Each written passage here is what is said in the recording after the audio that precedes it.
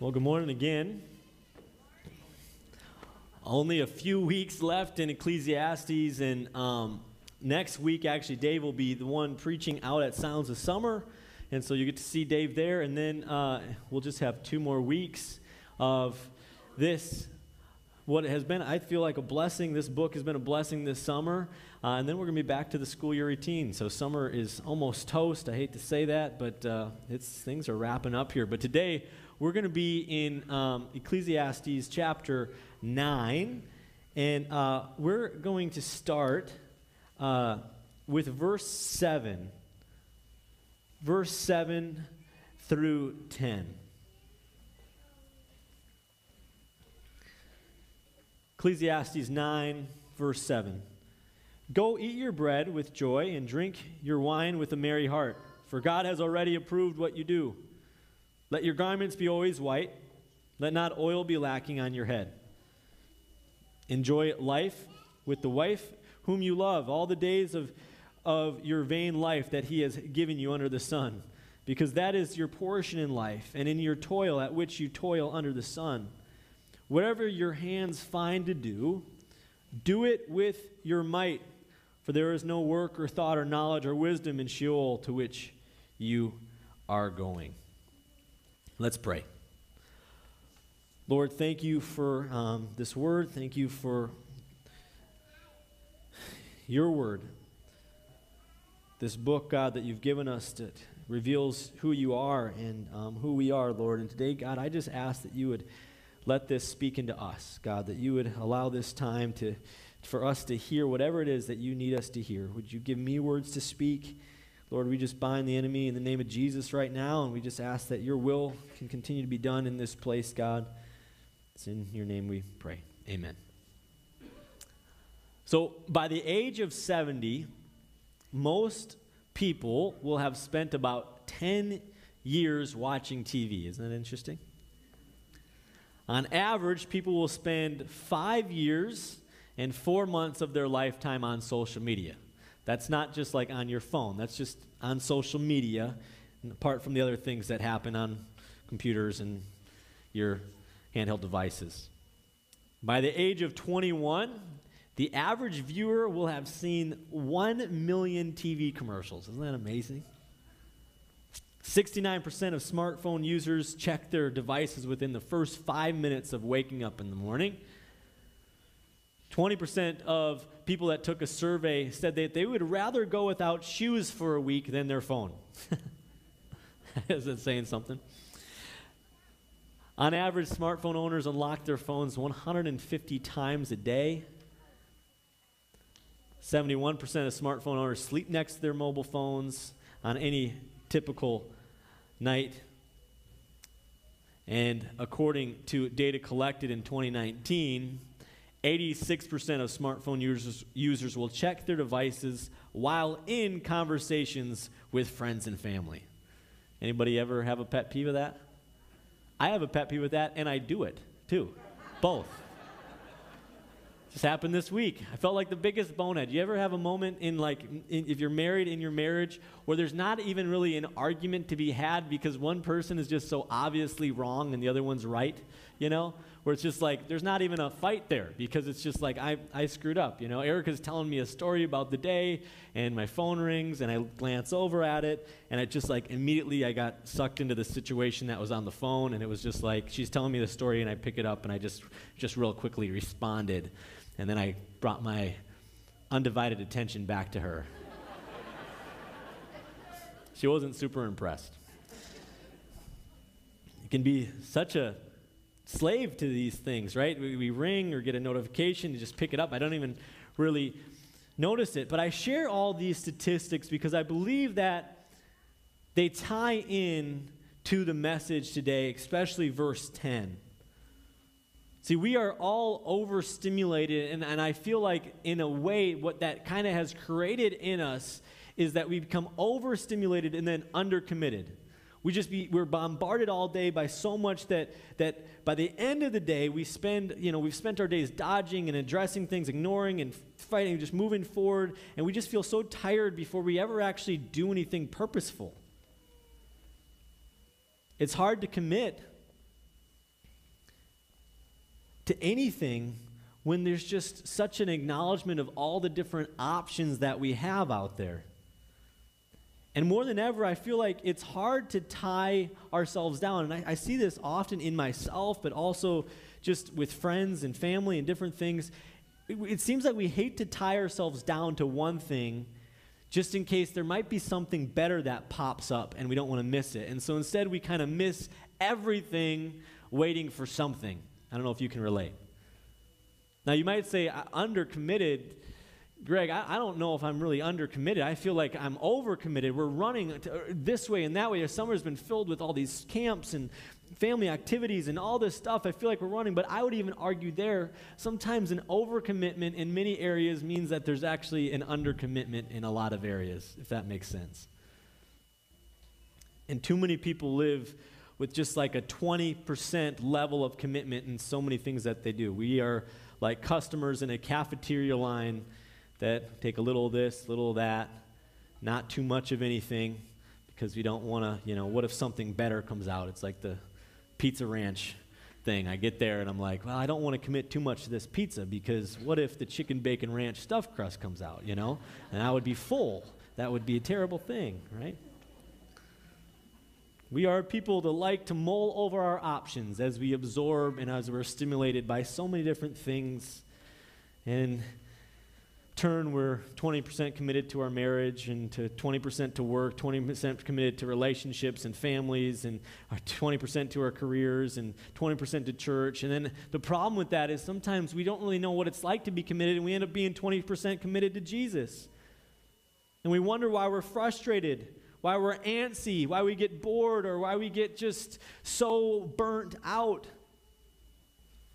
But then as long as we get just another hit of dopamine from something entertaining that flashes on our screens, we feel slightly satisfied and then unappropriately accomplished. Church, I feel like we miss out on some of the biggest blessings when we don't commit. The mission team just got back from Alaska last week. And as I've talked to people from that team, I keep hearing, I'm glad I went. I'm glad I went. It was good. But I know for many of them, it's hard to commit to 10 days or so, right? It's hard to commit to the price tag. But that commitment led to blessing for them, but also for the kingdom of God. I'd like to combine verse 10 today in Ecclesiastes 9 with Colossians chapter 3, verse 17. These are very familiar verses because I think what they do is we find a biblical answer to being undercommitted. First, in Ecclesiastes 9:10, it says, whatever your hand finds to do, do it with all your might. For in the realm of the dead where you're going, there's neither working nor planning nor knowledge nor wisdom. Whatever your hand finds to do it with all your might. Do you have trouble finding things to do? I feel like that's not really a thing. There's always some, there's something, the table has to be cleared, the trash has to be taken out, the dog needs to be walked, whatever, the yard needs to be cleaned, bills need to get paid, someone's got to get to the office early, someone has to check invoices or prepare lesson plans, someone has to replace the oil filter in the car, someone had to greet customers or be on call this week or stay late to lock up, someone's got to teach 4th grade Sunday school. See what I did there? That was like a hint that we need teachers. Someone has to go to band practice, to file the papers, to run the kids to their next thing. Someone has to drive the carpool on Thursday. It goes on. That's what life is. It's a whole bunch of duties, large and small, that someone has to do. Our hands find a lot to do. And Ecclesiastes 9:10 says, do that thing with all your might. With all your might. Whatever you do, do it heartily, with enthusiasm, with passion, with zeal, with 100% commitment. Even the most mundane task is worthwhile if we do it in the right spirit. Martin Luther used to say that a dairymaid can milk cows to the glory of God. That is the truth. If your job is shoveling manure, then do your best and shovel that manure for the glory of God. And if you do it well, you honor God just as much as the brain surgeon who saves someone's life. Do it with all your might. And the verse says, and do it now because there's a time coming that you're not going to have a chance to do this stuff with all your might.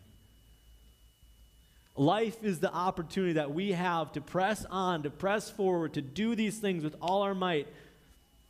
Last part of verse 10, we aren't going to have this type of work and opportunity where we're going. One of the gifts I found as being a pastor is perspective. When I get to be with people on some of the best days of their life and also some people on the hardest days of their lives. I get to visit people whose bodies don't work like they used to. They aren't able to do what they used to, or certainly aren't able to do all that they now want. And when I leave those meetings, I'm always reminded of what's in front of me in my future. Days where my knees won't be able to climb mountains, my mind might not be able to string together a sermon, my voice might not be able to project. And it just motivates me to not waste the years of my healthy body. And for everyone in here today, if you got to church today, the truth is you are able to do things right now that you won't always be able to do.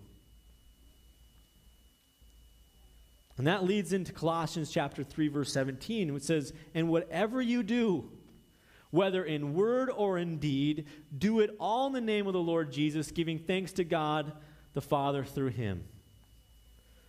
The New Living Translation puts it like this, and whatever you do or say, let it be as a representative of the Lord Jesus. And have you ever seen somebody walking around, 20% committed to what they're doing, little bored, half distracted, kind of out of it, and been like, wow, I wonder where that person gets their zeal for life, man. That is amazing. I want what they want to have. How do you do it? No, but we have an opportunity when we work with all of our mights, as if we're working for the Lord, that people notice that. There's something very attractive about that. And in today's age, I think it sticks out even more because there's just so much mediocre out there.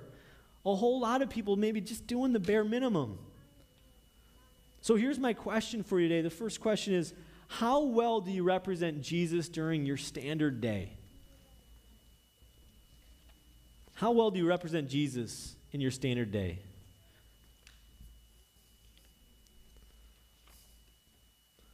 Whatever your hand finds to do, do it with all your might.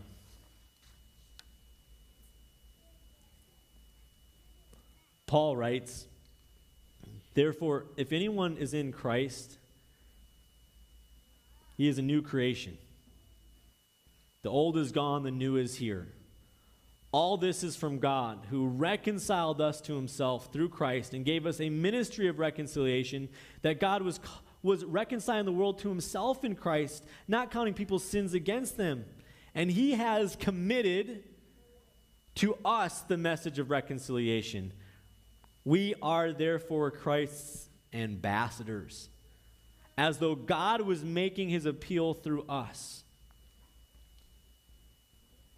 God is making his appeal through you. Is the way that you live your life for Jesus making an appeal that people can still look and be like, I can see, I get it. I can see why Jesus transforms life. I can see the reconciliation that's taken place in that person's life. I can see that they live their life with an urgency and a purpose that I don't see other places.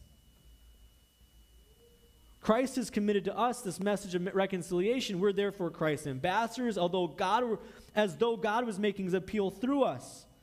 It goes on, we implore you on Christ's behalf, be reconciled to God. God made him who had no sin to be sin for us so that we might become the righteousness of God. You are a new creation. Do you look like that out in the world?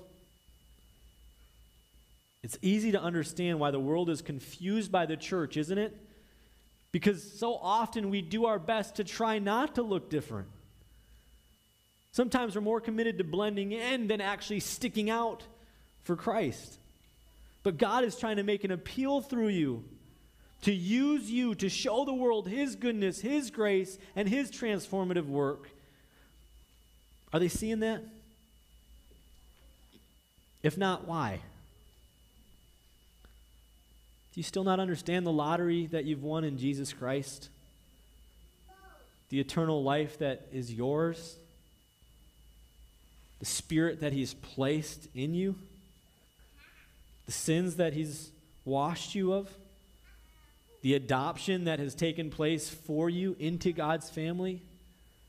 In work as if you're working for the Lord, and doing all in the name of Jesus seems like the bare minimum we should be doing.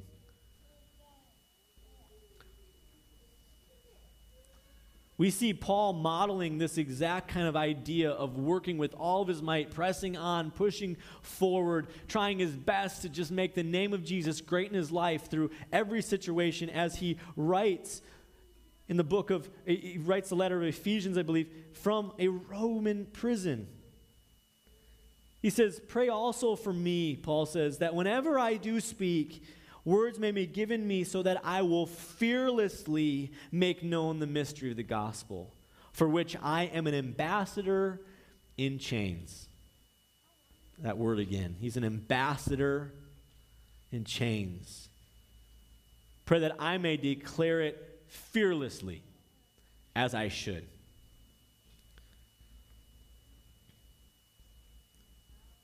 Pray for me that I can, whenever I speak words, that I will fearlessly make known the mystery of the gospel.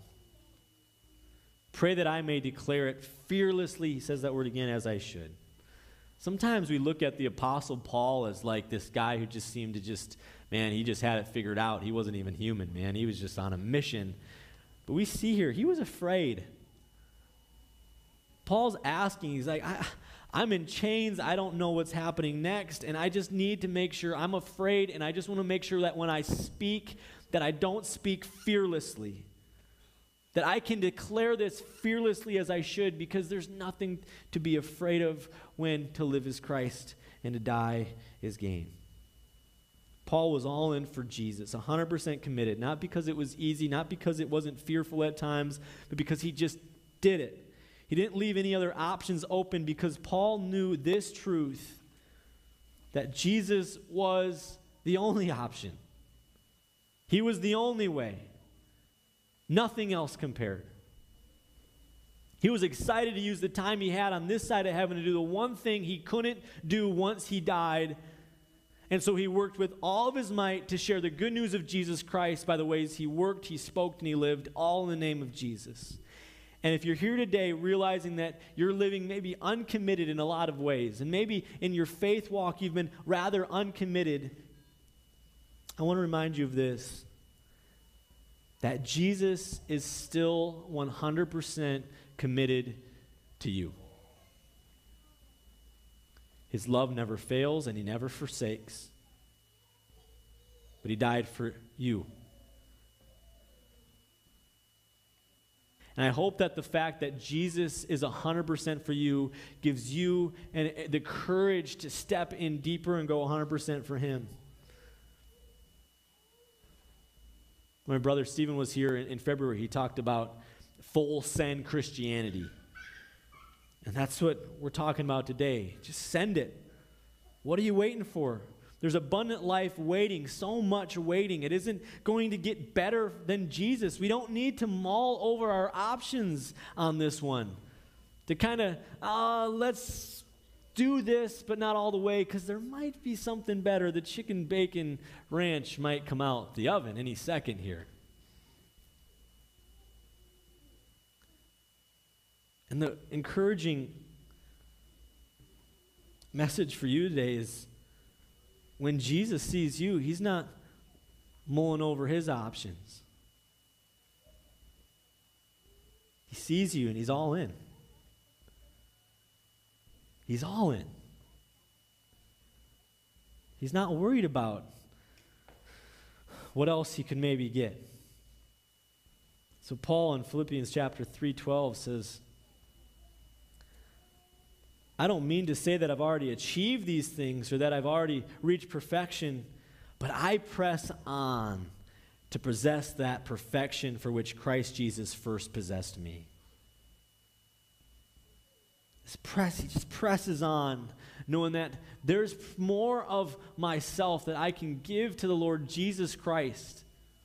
And I press on to do that because he gave me everything he had, and I want to trust him and give him all that I have.